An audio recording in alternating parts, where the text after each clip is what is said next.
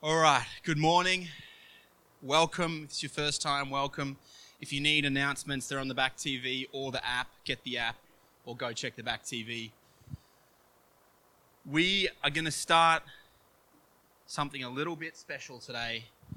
We are going to do, because there's going to be a few different people, I think, at this time. We're going to go through a series in James. We're going to go through and do, it says a something part series because Jess asked me how many weeks it was and I couldn't give a definitive answer. Because I wrote way too much on James 1:1, so I don't know how long we're going to be here. We could be here for the foreseeable future. We could be here for a short time. I don't know. So it's a something-ish part series. There's so many parts. I'll tell you at the end. But before we start that, I just wanted to tackle something that I think is helpful for us to know. And if you know it, fantastic. And if you don't, then it'll be a little bit of an exciting understanding tool. But I just wanted to explain quickly the different types of styles of preaching and teaching that come across from a pulpit, or for us a barrel, or whatever it is, a lectern that someone preaches from. Because something that tends to happen is you are asked somebody about, hey, how was your time? Or how was church, or how was your time gathering, or how was the sermon? And often we go, well, it wasn't great because I don't like that style, or because it was really boring, or because he took way too long in James 1:1 and I just wanted to get on with it. And I want to explain this because it's helpful for us to understand the different gifts that flow and the different styles that people use. Hopefully throughout this series I'm going to have a few different people come and bring certain elements, but their style is going to change and their gift mix is going to be different to mine. And the reason that it's important is that God, for the last sort of 8 to 9 months, God has told me, or I've felt that God has told me to preach. That's why I've been the only person preaching over the last little while. It's been very challenging but encouraging for me. I've had to learn quickly and think differently than I normally would. I like to mix the preaching up because you guys get a different view of gifts and a different view of understandings, but for this season, God has asked me to stand and to explain what He's showing me. So I want to thank you for that, but I feel like that's starting to ease, and I'm hoping that in the next sort of end of 2020 and definitely into 2021, we're going to start seeing more people coming out of the barrel. And I just want to explain that there's 3 different types coming out of the barrel. That's hilarious. Pun intended. There are 3 different types of styles when it comes to preaching and teaching. One is a topical, the other is a textual, and the third one, which I think are the 3 primaries, is an expository. So the first one, a topical, is where someone will take a topic and then they will use the scriptures to explain that topic. So, for example, if I'm preaching on love, then I'll say, hey, this is what we're going to be preaching on this morning, and I'll bounce all over the place, or the preacher will bounce all over the place with the scriptures to explain that topic. The other one is the textual, where they will take one text and they'll stay in that one chunky text and bring out what that text is teaching us. The last one, which is what we're going to start this morning, is expository, where we go from or expository, one book or letter in the Bible, and we go all the way through to the end of the book. That's what we're going to attempt to start this morning. I've done this a couple of times and not got to the end of the book because God's led us somewhere else. Maybe I got it wrong, or maybe we just got to the end. But all these, some will say one is the most important, others will say this one's the most important. For me, they're all helpful. They all help us get a place. They all help us understand God more, understand the scriptures more. So as more people start coming to the barrel, I want you to give them the grace of the gift of who they are and the gifts that they carry. They will be different to mine, different to others you've heard in the past. Is that okay? Does everyone understand? Does anyone need any more clarity? Fantastic. Series on James. Go to James for me, James 1. We're going to stay there pretty much the whole time, aside from a few jumps so that we can understand what's going on.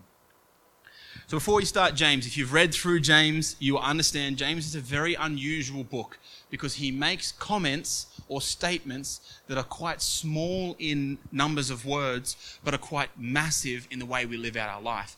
It's kind of like a whole book of one-liners. Like if James was here in today's world, he would have an awesome Instagram page that would have heaps of like hashtag one-liner. where like a cool photo of the ocean and then like his point. He really uses little words to pack massive punch. So what I want to be able to do is we're going to read a smidge and then we're going to break down and break open that smidge that he's sort of packing into us. This is coming off the back of my sermon last week. If you weren't here last week, please go and listen to that. It's going to be helpful to understand why we're here and where we're going. That I feel like God is rebuilding, especially just into our house, rebuilding an understanding of who we are, how we live in His goodness and His glory, what sin is, what that looks like in our life. So James, he in a way, a lot of people who do series on James will say that this is a faith in action, or Christianity in action. James is very big on ensuring that we don't just sit here, take a lot of information in, put it in our bank, and then we get to heaven and God goes, well, what did you do? Well, I learnt all this stuff. Okay, well, what did you do with it? Well, I learnt it all, so I know it well. Well, that's not what God's asking us to do. He's asking us to step out, to go out into the world. So this ground that we're in, as we gather and worship and glorify Him, as we train and equip ourselves, it's to go out into the world and operate change out there. If you can get a little bit of the scriptures, you can do a big bit of change in your sphere of influence. A little bit of the scriptures, big bit of change can happen. A little bit of God, big bit of change. That's what James is writing about. So we'll start off in James 1. James 1:1, James, a servant of God and of the Lord Jesus Christ, to the 12 tribes in the dispersion, greetings. Edie's just going to leave the verse up there when she puts the verse up there. It's all right, just pump the brakes, it's okay. Technical difficulties happen. If you were reading the Passion, it won't say James, it'll say Jacob, because the Passion is translating from the Hebrew, and his Hebrew name is Jacob. So the Passion changed it to Jacob, but all the other versions will say James, because that's his Greek name. So we're just going to refer to him as James. But as we see, James in Matthew 13:55, James is the half-brother or the brother of Jesus. So he was with Jesus throughout his entire life. He grew up with Jesus. He grew up understanding who Jesus was. And I have 4 older brothers. I would imagine it would have been an interesting growing up time. I'm sure there was still wrestling and mum, he did something wrong, or mum. But he grew up in the household with Jesus. But the interesting thing for Jesus, for James, growing up with Jesus, is that in John 7:5, it says that for not even his brothers believed him. That when Jesus started to step into his calling, step into operating, when he was finally starting to operate as the Messiah, not even his brothers believed who he was. I completely understand that with 4 older brothers. There's no way in the world I would have been, I'm like, yep, he's the guy. He's the guy that's going to bring us all in. I can understand where his wrestle was, that he was in a place where he's going, I don't know, but he still would have been a Jew. He still would have been following the Jewish principles. He would have learnt the Torah. He would have understood the early teachings of a Jew. He would have understood Yahweh and the teachings, but he doesn't believe at this point that we see while Jesus is operating in his ministry. He doesn't believe that Jesus is who he says he is. But then all of a sudden there's this change in James, and then we get the book of James. We get this passionate, incredible man writing to a church to say, you have to believe this Messiah, you have to operate. And we see in 1 Corinthians 15 verse 7 that the Lord appeared to James. The Lord Jesus appears back to James, his brother, to say, I am who I said I was. So there's this incredible challenge that we see this man growing up with Jesus, has no idea who Jesus is, actually doesn't believe in the power and authority that he carries, and then all of a sudden he gets a relational visitation from Christ and he understands who he is. He understands the call. He understands the mission. He understands what it is he's supposed to go and achieve. And I believe there that God would have downloaded something to him. He would have given him something. We don't see Paul doesn't explain what that visitation looked like other than he went. It just says he went to James.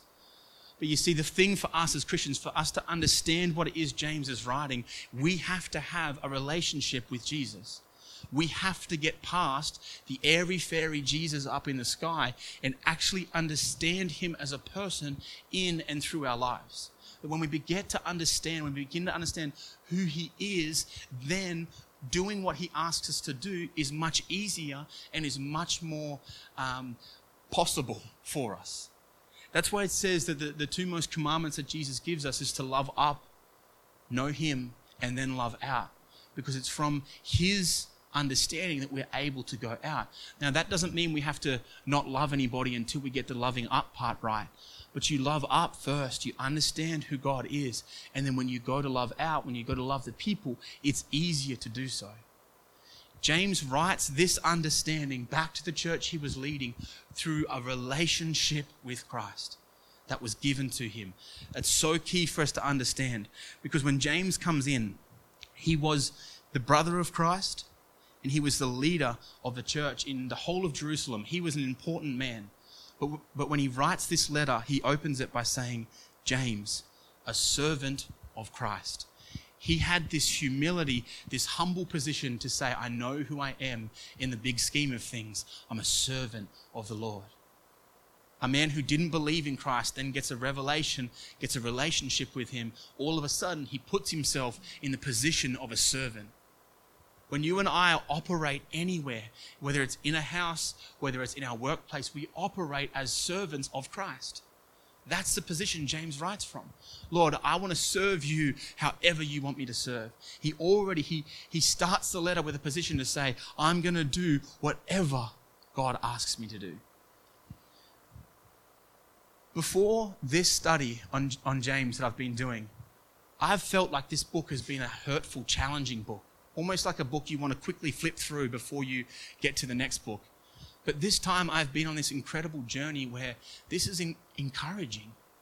James is writing with an encouraging tone in his hand. He's writing with this thing to say, get up, people. We've got something incredibly important in front of us. We get to come as incredibly important servants of the Messiah whom I didn't know, but now I know. My life has been changed. Wake up. Come on, let's go. That's the way I read James now. So when I see the things that I flip through, you start going, man, he's actually encouraging the people.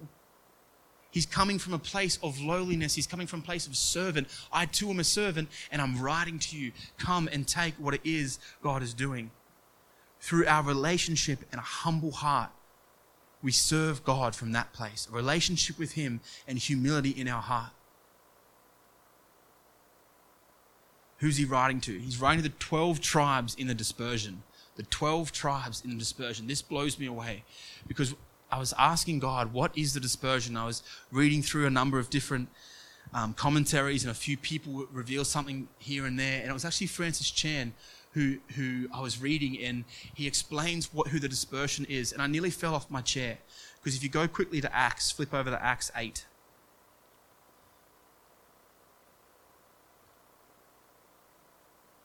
And God is so good, because we have been through Acts, we've been through this verse, we explained what this verse was. Now coming through into James, we get to actually look at what was taking place. We know what's happened. Jesus has died, he's been resurrected, he's ascended. Now the disciples have gone out in Acts, and they're starting to further the kingdom. They're starting to preach Jesus to both Jew and Gentile. They're starting to reveal the King.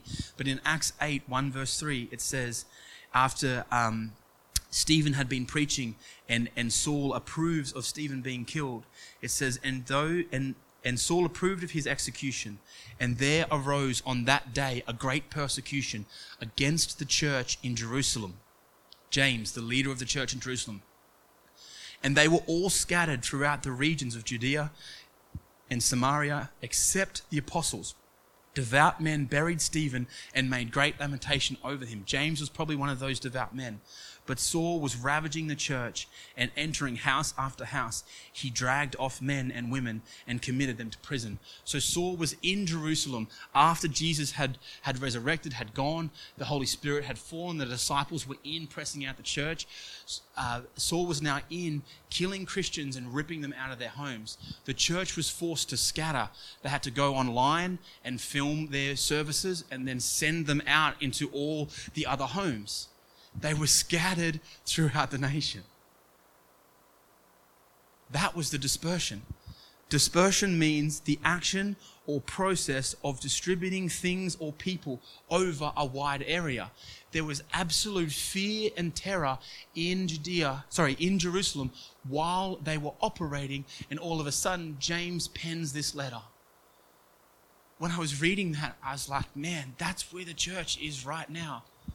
Dispersed across the nations, dispersed back into homes, dispersed into weird different thinkings, dispersed into, I don't even know if this is important, I don't even know Jesus, if this is what we're supposed to do, all this pain, all this suffering, all this fear and this heartache of, are we going to get ripped out of our homes? Is it worth it? And then James writes this letter. So in a way, I was able to replace that from the church in Jerusalem and put the church on the Gold Coast, because I felt then as I was sitting there, like James was writing to me. Like James is writing to us, a people dispersed, displaced, disorientated, a people lost and confused, being ran out of our homes, people like my friends in India being persecuted, being killed, being beaten, all these things, the church in absolute lost and ruins, us on our knees, Jesus, where are you? God, where are your people? Where's the rise up?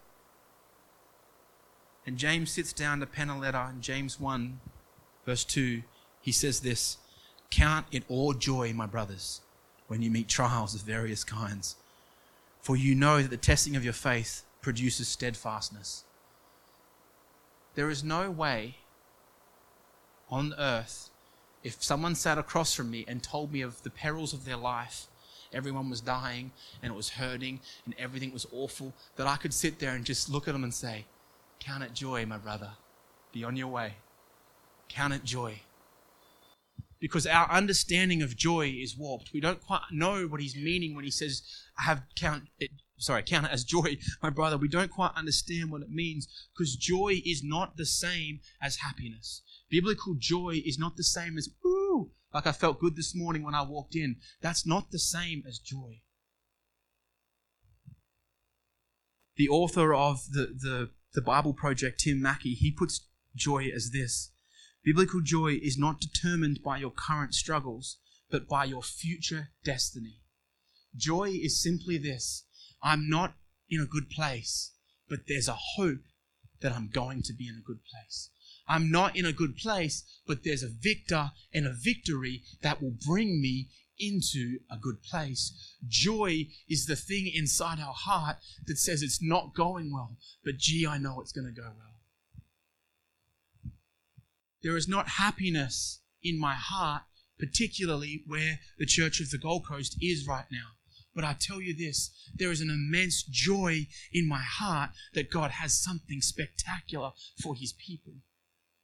So the joy remains in my heart in all situations. I can fight a trial, I can fight a massive battle and be not necessarily happy, because it's a little bit strange when someone is in a massive mess and they're bouncing around. You think, this ain't going to last long. This guy is holding a face. See, we thought for a long while that as Christians we're supposed to have joy in our hearts, that we're supposed to smile and be happy and everything's supposed to be good. How are you? I'm really good. Blessed be to God, I'm really good. Yet all throughout the scriptures we see the authors say, I'm in a peril.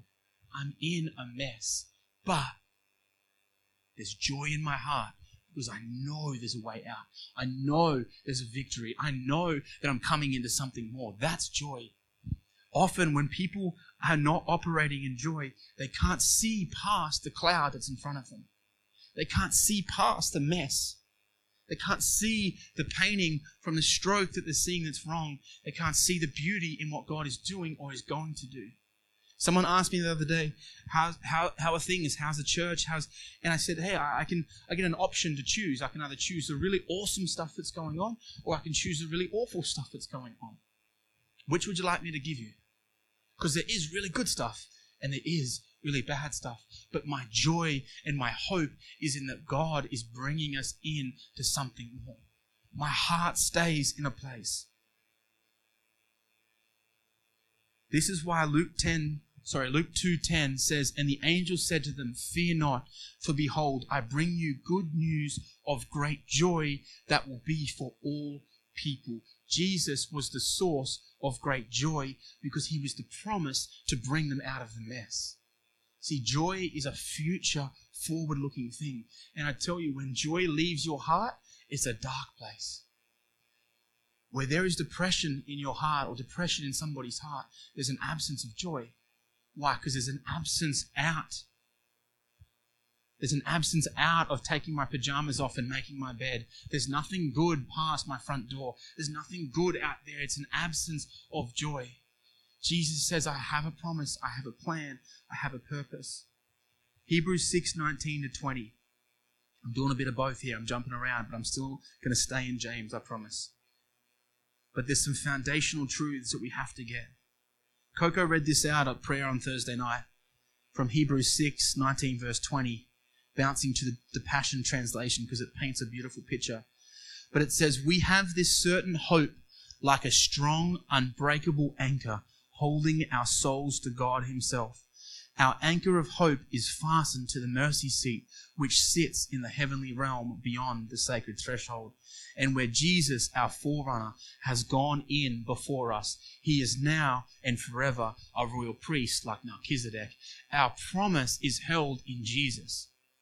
Our hope is held in Jesus. Our joy comes from the fact that I'm a priest. I'm a son of the Most High. My world can be falling apart and I can be emotional and I can be sad and I can be struggling, but there's a joy, there's a light in my heart that says, but something bigger is coming. Something more is coming. There's something that's being brought in. My hope is fastened in Christ. He is the anchor to the mercy seat which is hidden in the heavenly realms. You have to understand that when James is writing, count it all joy, he's saying, it's awful now. It's awful now, but count it joy, my brothers. There's something to come. Count it joy, there's a light at the end of the tunnel. Count it joy, there's a way out of the mess. Count it joy, we have a path through the wilderness, and His name is Jesus. That's who I'm coming to preach to you about. That's what James is saying to the church in Jerusalem, who wouldn't quite known Jesus yet. They wouldn't have quite begun to understand the fullness and the promise. He's saying, count it joy. They would have started to realize joy is a promise to come, pulling me out of my mess.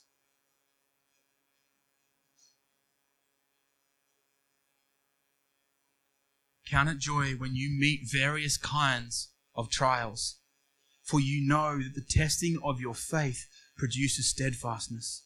For the testing of your faith produces steadfastness. It's been quite a big thing in the Christian media of late. Evangelists are repenting for the fact that they have preached a certain message to get people into the kingdom by saying your life will not have any problem once you come into the kingdom. Once you come in, it'll be all roses and fairy tales. It'll be amazing. Who's lived a life without roses, without any trouble since you've become a Christian? Anyone? Any? Gone once, twice, thrice? Everyone's still got problems. Hey? It's hard to preach that. That's what had to be placed, because when we come into the kingdom, we still have struggles. We still have things that are going to test us. We still have things that are going to tempt us. Still have things that are going to try and remove us out of the kingdom. But what James is saying to them is count it all joy, because when there's things, when you are operating in a test, when you're operating in the trials of life, there's something beautiful that takes place. There's something beautiful that starts to happen. For you know that by the testing of your faith, it produces steadfastness. That when we operate in a time of testing, it's bringing us into more of Him, more of God. There's this beautiful picture that explains this, that really encouraged me in the way of a test.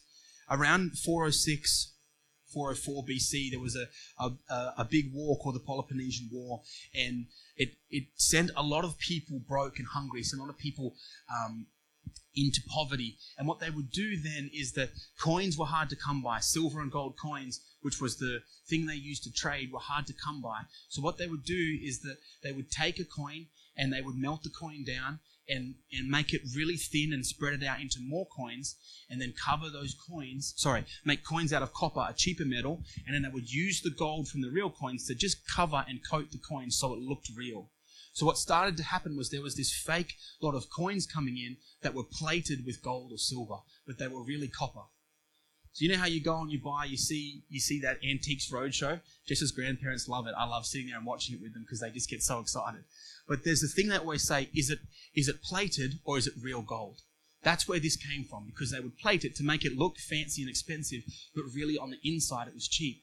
But what the silver and gold smiths used to do to make sure that it wasn't fake, to make sure that it was real, is that they would take the coin and they would heat the coin up. And the copper, which was a softer metal, would come to the top, would rise to the top, and they could scoop the garbage off the top until they saw the raw metal that was meant to be there, the gold or the silver. And what they would do is they would keep scraping the top, the garbage off the top, until they could see their image, the reflection of themselves in the coin. So the coin would be heated and heated, remove the garbage, remove the garbage, remove the garbage, until I can see the maker's image in the coin. That's what God is doing in a time where a people are pushed, where a people are strained, where a people, He's heating the people up so that He can remove the garbage off the top. He's heating the people up so He can remove the garbage off the top. Why? Because He's looking for His image inside of you. He's looking for His image to be reflected into all the world. That's why we are image bearers. That's why we are created with the images of God, because we're meant to represent Him here. But sometimes there's some crap that gets in the way. There's some garbage that gets in the way. And God has to heat us to remove it. Heat us to remove the garbage. So when I look around and I see in large parts of the church things coming to the surface, things bubbling up, that I go, what is happening? Leaders falling to sin, leaders falling to all kinds of things, churches in disarray. I go, what is going on? God is cleaning the crap off the top to see His image again in a people. But we get to choose what that looks like. We get to choose whether we're a part of that or not. That's why we've been preaching for the last 6 months. Repent, come, bring yourself before God. Give yourself back to righteousness. Give yourself back to the way He has asked us to operate. Why? Because we want to carry His image in the world properly. We want to carry who He is, and He's cleansing the church. He's cleansing the bride. He's cleansing the people to say, I cannot have spot or wrinkle in when I move through a people. God wants the Spirit to move. He's longing to see a people on fire. He's longing to see a people awakened and a city sold out for Him. But He cannot do that if things keep getting in the way. He cannot do that if things come in to try and distort the message, distort who He is, and paint a different picture other than the picture He's asked us to paint. He's heating up the church to cleanse it. I mean, you can use, I could stand here for ages and put out thing after thing, diamonds, butterflies, all these things that need tension, that need heat, that need pressure in order to come in to what it's being asked to, because the pressure forces the nonsense out.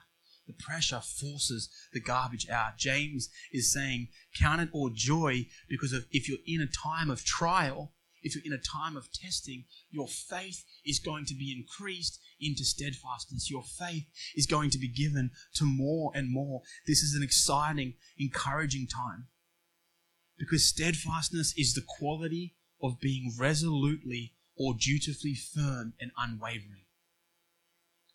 Steadfastness is the quality of being resolutely or dutifully firm and unwavering. In this day and age, we need a people of faith who can be absolutely, resolutely, and dutifully firm and unwavering on who Jesus is.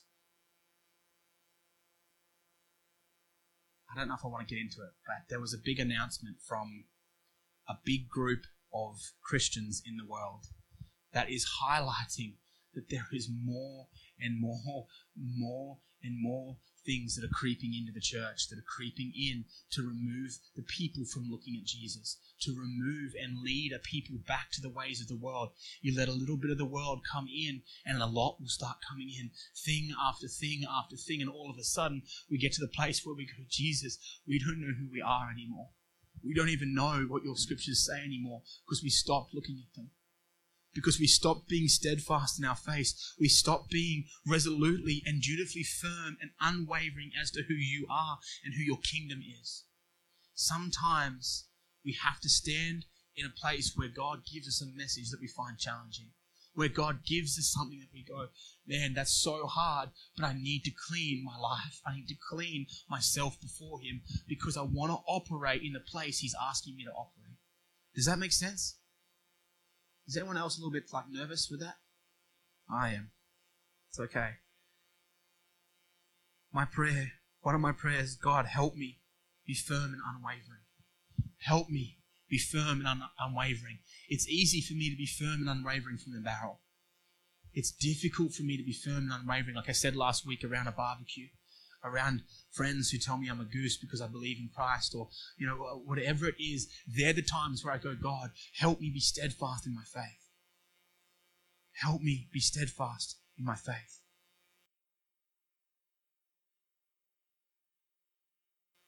James 1, verse 5. Did I skip verse 4? 1, 3, verse 4. Is it up there? Yeah, beautiful.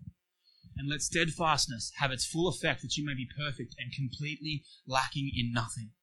That the quality of being resolutely or dutifully firm and unwavering will allow you to be perfect and complete, lacking for nothing. That when we step into the fullness of God, when we step into the plan and pattern that He has for us, we lack in nothing.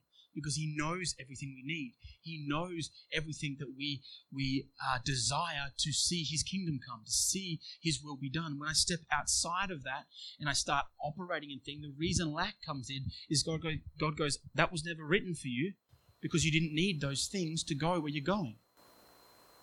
You see this all the time in people with ministry where they start with a beautiful heart and vision. They start where God's leading them into, what God's called them into, and then it gets a bit bigger and they kind of change direction, and then it gets really hard. Why? Because I didn't give you the tools to do that job. I gave you the tools to do the first job I asked you to do. So all of a sudden we get to a place where we grow, and then we go, you know what? I want to go into this region. Well, if God didn't call you into that region, He didn't give you the tools to go there, it's going to be real hard work. But everywhere else that I've gone, everyone else that I've known who said, God's calling me to a place. God's calling me, He's calling me, He's calling me. And then they go in and door after door after door opens. They meet the most unusual people. Some stories I've heard where they've met the prime minister or the president of that nation just in a weird, awkward, because God's given you the tools and you're standing in His plan and His purpose and you're being steadfast with what He's asked you to do. You haven't wavered in the way He's asked you to go. James 1, 5-6. If any of you lacks wisdom, let him ask God, who gives generously to all without reproach, and it will be given him. But let him ask in faith, with no doubting, for the one who doubts is like a wave of the sea that is driven and tossed by the wind. For that person must not suppose that he will receive anything from the Lord. He is a double-minded man, unstable in all his ways. If any of you lacks wisdom, let him ask God. I want to tell you that I think across our day and in our lives, all of us lack wisdom. All of us get to a place where we think we know what we're doing, but the reality is, God, I need your wisdom. This is not to say I'm a superstar, but I pray that prayer regularly because I find myself in positions that I don't feel equipped for, and I don't think I should be sitting in this seat, and I start saying, God, I need your wisdom. I need you to speak now more than ever because I don't have the tools to do this. God will speak through you when your heart is soft and ready to receive what He has. Case in point, I was in a conversation a few weeks ago. I've been dealing with some legal stuff with a friend, and I know this much of the legal stuff, a smidge. I know enough of the language to get me through a conversation. And they were asking me questions and asking me to come and be in on a conversation with a solicitor. And I said, hey, look, I will do it for you. I'll help you in this time. And I hung the phone up. They said, I'll call you back in 20 minutes and I'll have the solicitor on the line in the three-way call. I hung the phone up and instantly I just felt, God, I need wisdom. Lord, I need you. I can't do this. I don't know enough to get me through a conversation, let alone enough to make this person feel good in a conversation. I need your help. And boom, as soon as I get on the phone call, God starts speaking. To the point that the solicitor asked me if I was a solicitor. I said, no. Please, good sir, no. I've studied a little bit. I know a little bit. But God spoke in a situation where I couldn't, where I had nothing left. I had no ability. I had no power. I had nothing. And I said, God, I need you to speak. The more we get to that place, the easier our life is. The moment we start thinking, I've got this, the wheels fall off. The moment we start thinking, it's like when you step up to play golf and you think you're a superstar, you'll get the worst score ever. You get this confidence that doesn't exist. That's how we have to be with God. Lord, I need your wisdom to speak. As little as sometimes, going into a conversation with my wife, Lord, I need your wisdom to speak. Let me lay down myself to hear your voice, because your voice is going to be the best thing in this place. But the thing is that we have to ask in faith. We have to ask in faith. Psalm 37:30 says, the mouth of the righteous utters wisdom, and his tongue speaks justice. The importance of wisdom is that it comes from our righteousness. It comes from a place when we are righteous before God, when we are acting in his will, we utter wisdom, and it comes from that place to bring justice. Whose justice? His justice. That we operate in a place of his justice through who he is. But let us ask in faith. Let him ask in faith. We are to ask for wisdom. I said last week that faith is the assurance and conviction that God will give it to us. We are to ask with the assurance and conviction that God will give it to us.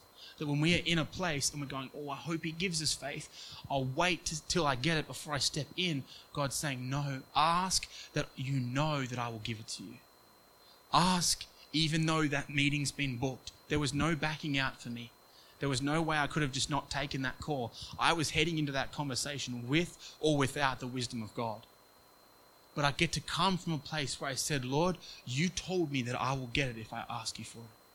You promised me that I could step in if I asked you for it, if it's for the furthering of your kingdom. So, Lord, I'm asking in the authority you've given me that you will give me wisdom in this moment. And in that moment, there's wisdom.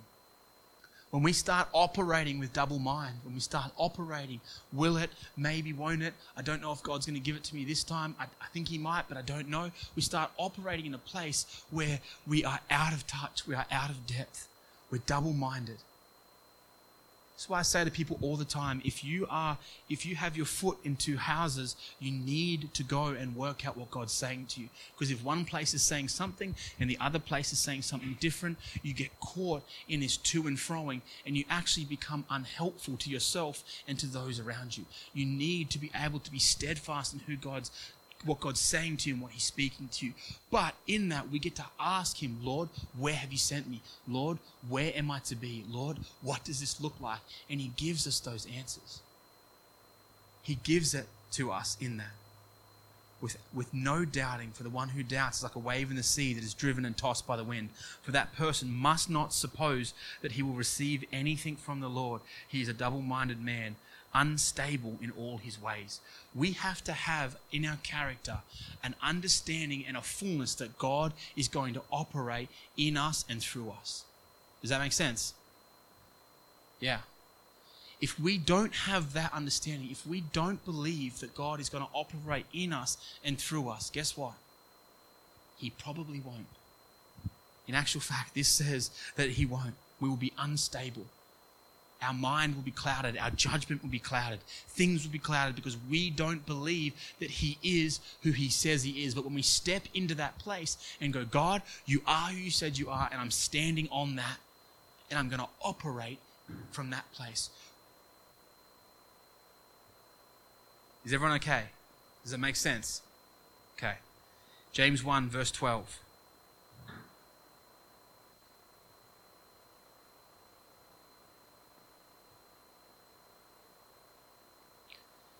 Blessed is the man who remains steadfast under trial.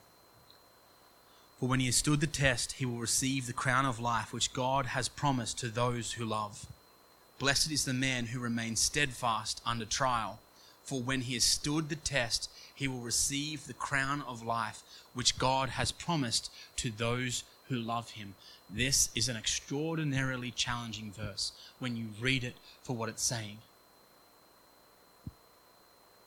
Blessed is the man who remains steadfast under trial, for when he has stood the test, he will receive the crown of life, which God has promised to those who love him. This is not speaking about salvation. This is not speaking about salvation. This is speaking about an honor that is given to those who come into glory with him, who have operated how he's asked you to operate. See, access into heaven is that I believe in my heart and I confess with my mouth. That brings me into the place with God. But operating in him and from him is operating by love toward him, doing the things that he's asked us to do. Let's just see what Jesus says in John 14, verse 15. If you love me, you will keep my commandments. If you love me, you will keep my commandments. He then goes on a bit later in John 14:21. He says, whoever has my commandments and keeps them, he it is who loves me. And he who loves me will be loved by my Father, and I will love him and manifest myself to him. But when we operate to God in a way that he's asked us to, things start to happen that we don't see happening normally. The manifestation of God starts to happen. Things start to roll out. We always look at, like, I know all of us, or for myself rather, has looked at somebody and gone, man, how does this guy see so much? How does he hear so much from God? Why does he get all these incredible manifestations where he sees? Because he's operating in the Father's will. He's operating from a place where he says, Lord, I love you. I will keep your commandments. And Jesus says, I love you, my son, and I will manifest myself to you. You ever notice when you start bringing yourself before God regularly, when you start bringing yourself to a place where you're going, you know what, God, I'm just going to do what you asked me to do. All of a sudden, things start happening. However God speaks to you starts happening more and more and more. If it's dreams, it's dreams. If it's visions, it's visions. If it's you're hearing things throughout your day, it's like it opens your ears up. Because all of a sudden you start acting out of a love for him that he starts going, I'll manifest myself to you. I will bring you the words and the things that I have for you. But so you have to go back to the fact that James is saying, blessed is the man who remains steadfast under trial. He will receive the crown of life which God has promised to those who love him. Being steadfast, unwavering in who God says, brings us to a place where he says, well done, my good and faithful servant. Here is a crown of life. I don't want to go on to propose what that may look like in heaven, but what we have to begin to understand is that it's not just this thing, well, I'm in and I'm going to get to heaven, so being there is better than anything. We have to break that down, especially in the Western culture. That's not the way the Jews saw it. They saw that as salvation. I've come in. I'm in the kingdom because Jesus says the kingdom has come. But now there's things to do. Why? So that I get more glory and honor in heaven and I get to walk around with a bigger chest? No, because he's my Father and I want to honor him in all that I do. Now, the kick of that, yes, is that you will be given a crown. You will be given things that God's saying, well done, boy. You did what I asked you to do. But there's this thing, not because I want to get a nice, big, shiny crown in heaven, but because, Lord, you were so good and so honorable that I just want to do whatever you want me to do. That well done, my good and faithful servant, here is your crown, should be a thing where we go, Lord, I'm so grateful that you allowed me to operate for you. I'm so grateful. There comes a time where we have to begin to understand, because he is worthy, I'll operate in this. Because he is good and glorious, I'll operate in this. Yes, I might get a crown. I might get a clap into heaven. But the reality is that when I'm there, it won't matter because, Lord, I just want to see you. But he says, my boy, you did so well. You did so well. Here it is. Here's your inheritance. We talk often about our inheritance. What's our inheritance? Our inheritance is given from God unto how we operate in the things He's asked us to do, in how we love Him well. In how we love Him well. That's why for me, my prayer is, God, I just want to be doing what You've asked me to do. Help me to operate where You want me to operate. Why? Because I want to please You and honor You. I don't have to, but I want to. I don't need to do this in order for You to love me. You already love me with all of Your heart. Unconditional agape love. However, I want to pour out on You like You've poured out on me. I've said it many times from here, but that's how I love my wife. Sorry, pause. Whoop. That's how I'm supposed to love my wife. I don't always get it right, but I'm supposed to love my wife, Jess, regardless of how I'm feeling that day, regardless of what You've done for me, I'll pour out my love to You. And you know what her job is? Ben, regardless of how much of a goose you've been, regardless of what you've done today, I will pour out my love unto You. That's agape love. So we expect Jesus to love us unconditionally, but at times we struggle to reverse it and love Him unconditionally.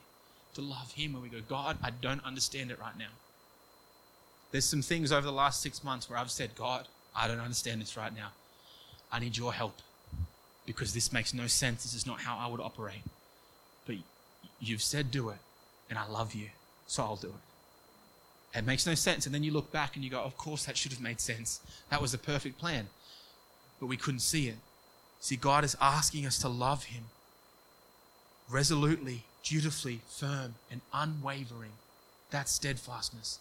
That your faith in who He is, your faith in who He's going to bring you through, how He's going to bring you through, is unwavering.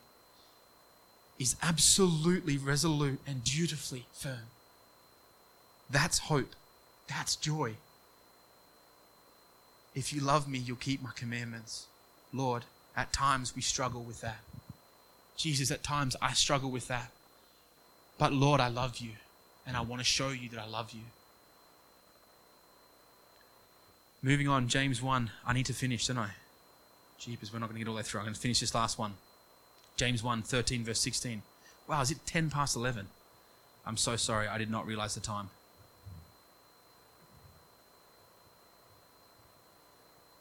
Oh no, it's 10 to 11. We'll go by that clock. We'll go by that clock, I get 10 more minutes. James 1, verse 13. Edith's spoken, it's 10 past. I'll finish now, I apologize. Let me finish with this then. Let me finish with the temptation of our heart. Okay, let me finish with the temptation of our heart. James 1, 13 to 16 says, let no one say when he is tempted, I am being tempted by God. For God cannot be tempted with evil, and He Himself tempts no one. But each person is tempted when he is lured and enticed by his own desire. Then desire, when it has conceived, gives birth to sin. And sin, when it is fully grown, brings forth death. Do not be deceived, my beloved brothers. Let me start with this. This verse is challenging. Why? Because it says that God cannot be tempted. Yet when we read the scriptures, we see that the Holy Spirit led Jesus into the wilderness to be tempted by Satan. Right? So you have to understand there firstly that God is both fully man and fully God. When He came to earth, He operated fully out of his manhood, out of His humanity, in order to reveal the plans and purposes for you and I as to how we're to act as Christians inside this world. If He was still operating out of His Godhead, if He's still operating as God, He wouldn't have been able to say to us, you can go and do more than what I've done, right?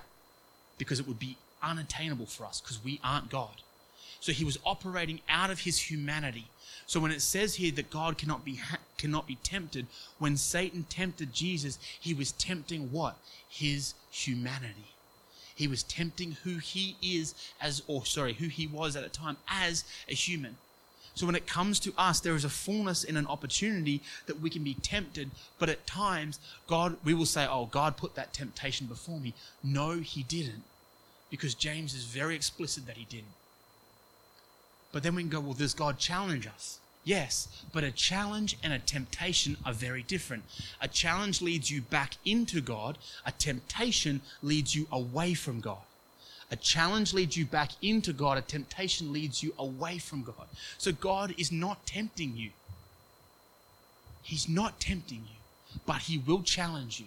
There is a challenge that comes through the temptation. But the interesting thing here as well is that I was like, okay, well then it's Satan that tempts us. But James goes on to say he's lured and enticed by his own desire.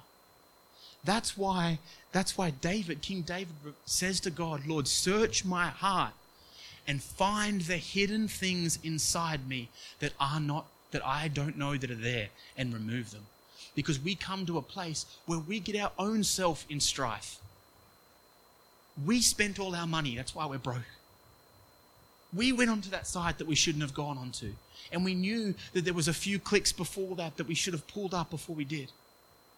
We got angry at our friend in our own frustration because we weren't getting what we wanted. See, there's times where yes, the enemy does try to remove you and tempt you, but there are times often when it's just us. It's our own mess. It's our own thing. And we have to say to God, God, please come and remove it. But it also says is that when the temptation is conceived, it gives birth to sin. If I'm on a strict diet, and I lay on my couch and I'm like, man, I'm going to go eat those Tim Tams. I'm going to eat those Tim Tams. It only becomes a problem when I walk over and I eat the Tim Tams and they go into my stomach. It becomes a problem when we actually start acting on the enticement and the thing. A friend of mine, I was telling this story just on the weekend, a friend of mine was on a plane and he was flying back and he was landed and they were on the tarmac. And the whole flight, he was an older gentleman, and the whole flight there was this very good looking young stewardess on the flight that was only serving him, bringing him his drinks and his food. This one young, good-looking stewardess. And he told this story that he said there was things starting to stir. He could feel very spiritual man, very strong man of God. He said, I could start to feel things happening in the spirit. And he said, I could start to feel that my mind was wandering to a place I didn't want it to go. And I was going to start acting on thoughts and conceive a temptation. He said the moment, he was in business class, he said the moment the seatbelt light turned off, he unclipped his belt, he grabbed his bag and he ran. He said, I ran. Old boy. Hilarious. He said, I ran down the tarmac. I could just picture him with his little side satchel, just like streaming. And he said, I didn't want to be in any place where I could conceive a temptation and make it sin in my life. I was so humbled by that. I thought, man, even you, a strong warrior in the faith, he said, I would not put myself in that position. See, things will try to tempt us. Situations will try to tempt us, but it comes down to us as to whether or not we want to let them be conceived into something that's sin in our life. Does that make sense? We have the choice. We have the opportunity and the ability to operate where God wants us to operate. Search me, O Lord. Ask God. Ask God regularly. You can stand. You can stand.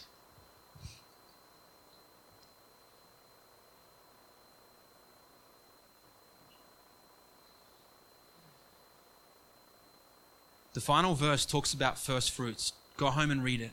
James 1:17 verse 18 talks about the fact that we are the first fruits of God.